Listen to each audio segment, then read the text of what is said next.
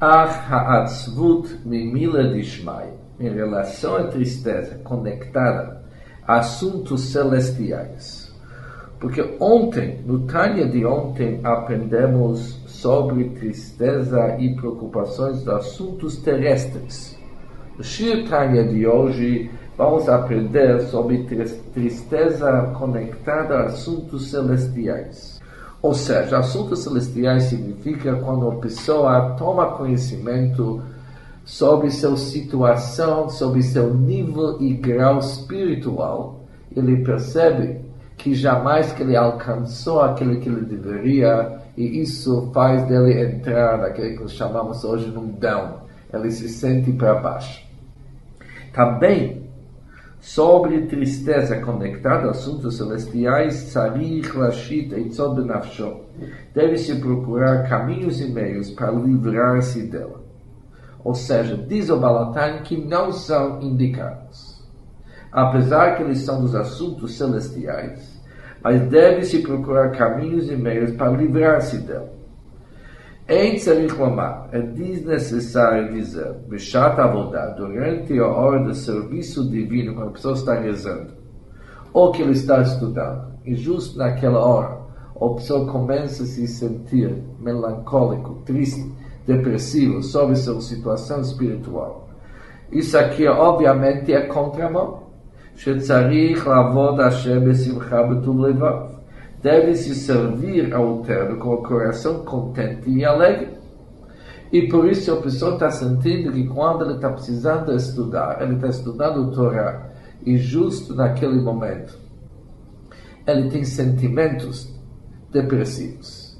Ele está se sentindo perdido, down, como que de fato ele não está realizado. Ele não tem o sentimento de ser uma pessoa realizada. Ele deve se livrar desses sentimentos.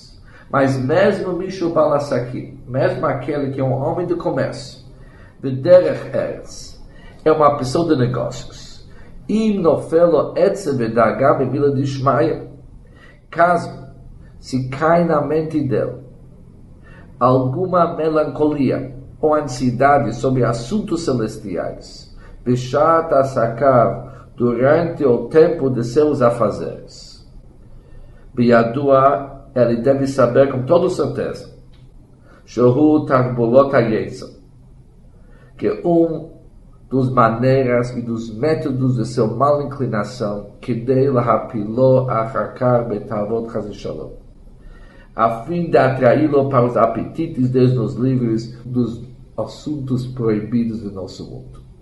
Ou seja, sendo que da natureza do ser humano buscar prazer e ser contente e ser alegre, e jamais que a natureza do ser humano é equilibrada para se sentir depressivo.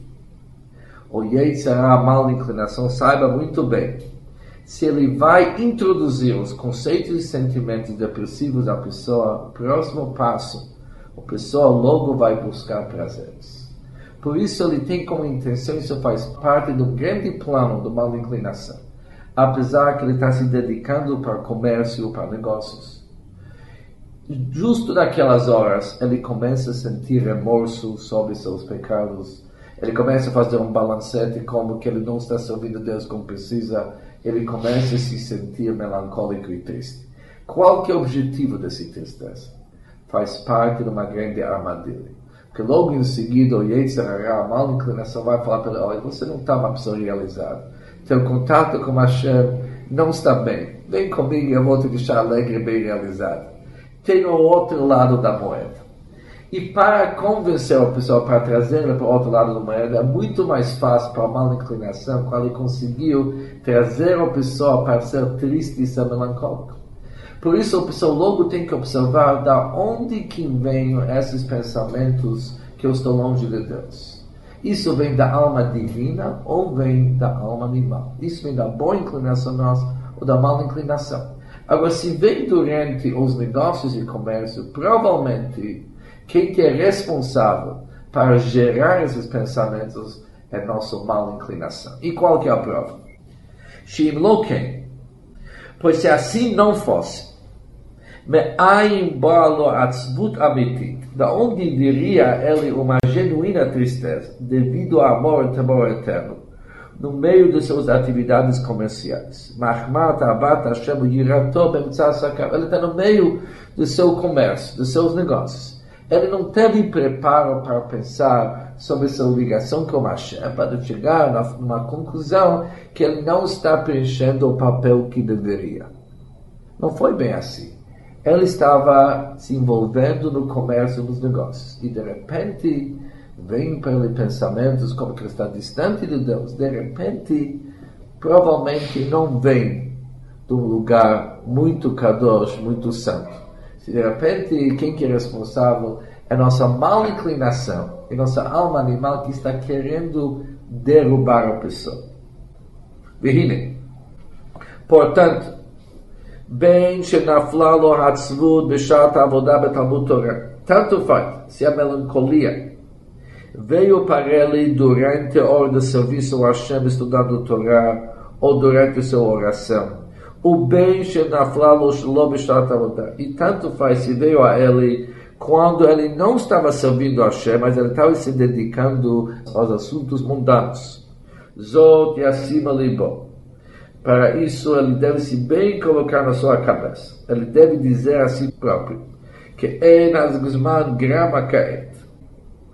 a hora não é propício la'atzvut amitit para uma verdadeira tristeza, afilo ledagot avonot chamurim chazushalom, mesmo se a ansiedade da pessoa é por causa dos pecados muito severos, Deus nos livre. Mesmo que são transgressões sérias, não é a hora dele se preocupar sem preparo adequado antes. Ou seja, se uma pessoa durante seu estudo da Torá, ou durante sua oração, ou até durante seu comércio e negócio, de repente começa a se sentir melancólico, triste, down para baixo, vendo que a ligação dele, pensando que a ligação dele com Deus não é como deveria ser. Por que e da onde que chegaram esses pensamentos? Ele logo deve detectar que isso veio de sua mal inclinação, que está querendo derrubá-lo, porque em seguida vem outra proposta. Onde que a mal inclinação vai dizer para a pessoa, você não pode viver perdendo em todos os lados. De qualquer maneira, você não está bem com Deus, fica bem comigo e vamos junto pecar, ou vamos se envolver nos assuntos do nosso mundo e tentar satisfazer nosso apetite com vários desejos. Isso vem da nossa mal inclinação, por isso a pessoa deve se afastar de todo esse tipo de pensamento. Raklezot, para isso é necessário, precisa estabelecer tempos e ocasiões propícios, com tranquilidade mental, Lidbonen, para contemplar e refletir Bigulat Hashem sobre a grandeza do Eterno, Asher Hatalo contra quem ele pecou. Ou seja, para a pessoa de fato sentir com sinceridade sentimentos de remorso e de arrependimento, antes ele tem que contemplar contra quem ele pecou. Isso é fundamental. Ele tem que ter um preparo que deixa a lei dizer, para que desta forma seu coração ia se tornar ele ia sentir um verdadeiro coração quebrado, bibrirut amitit.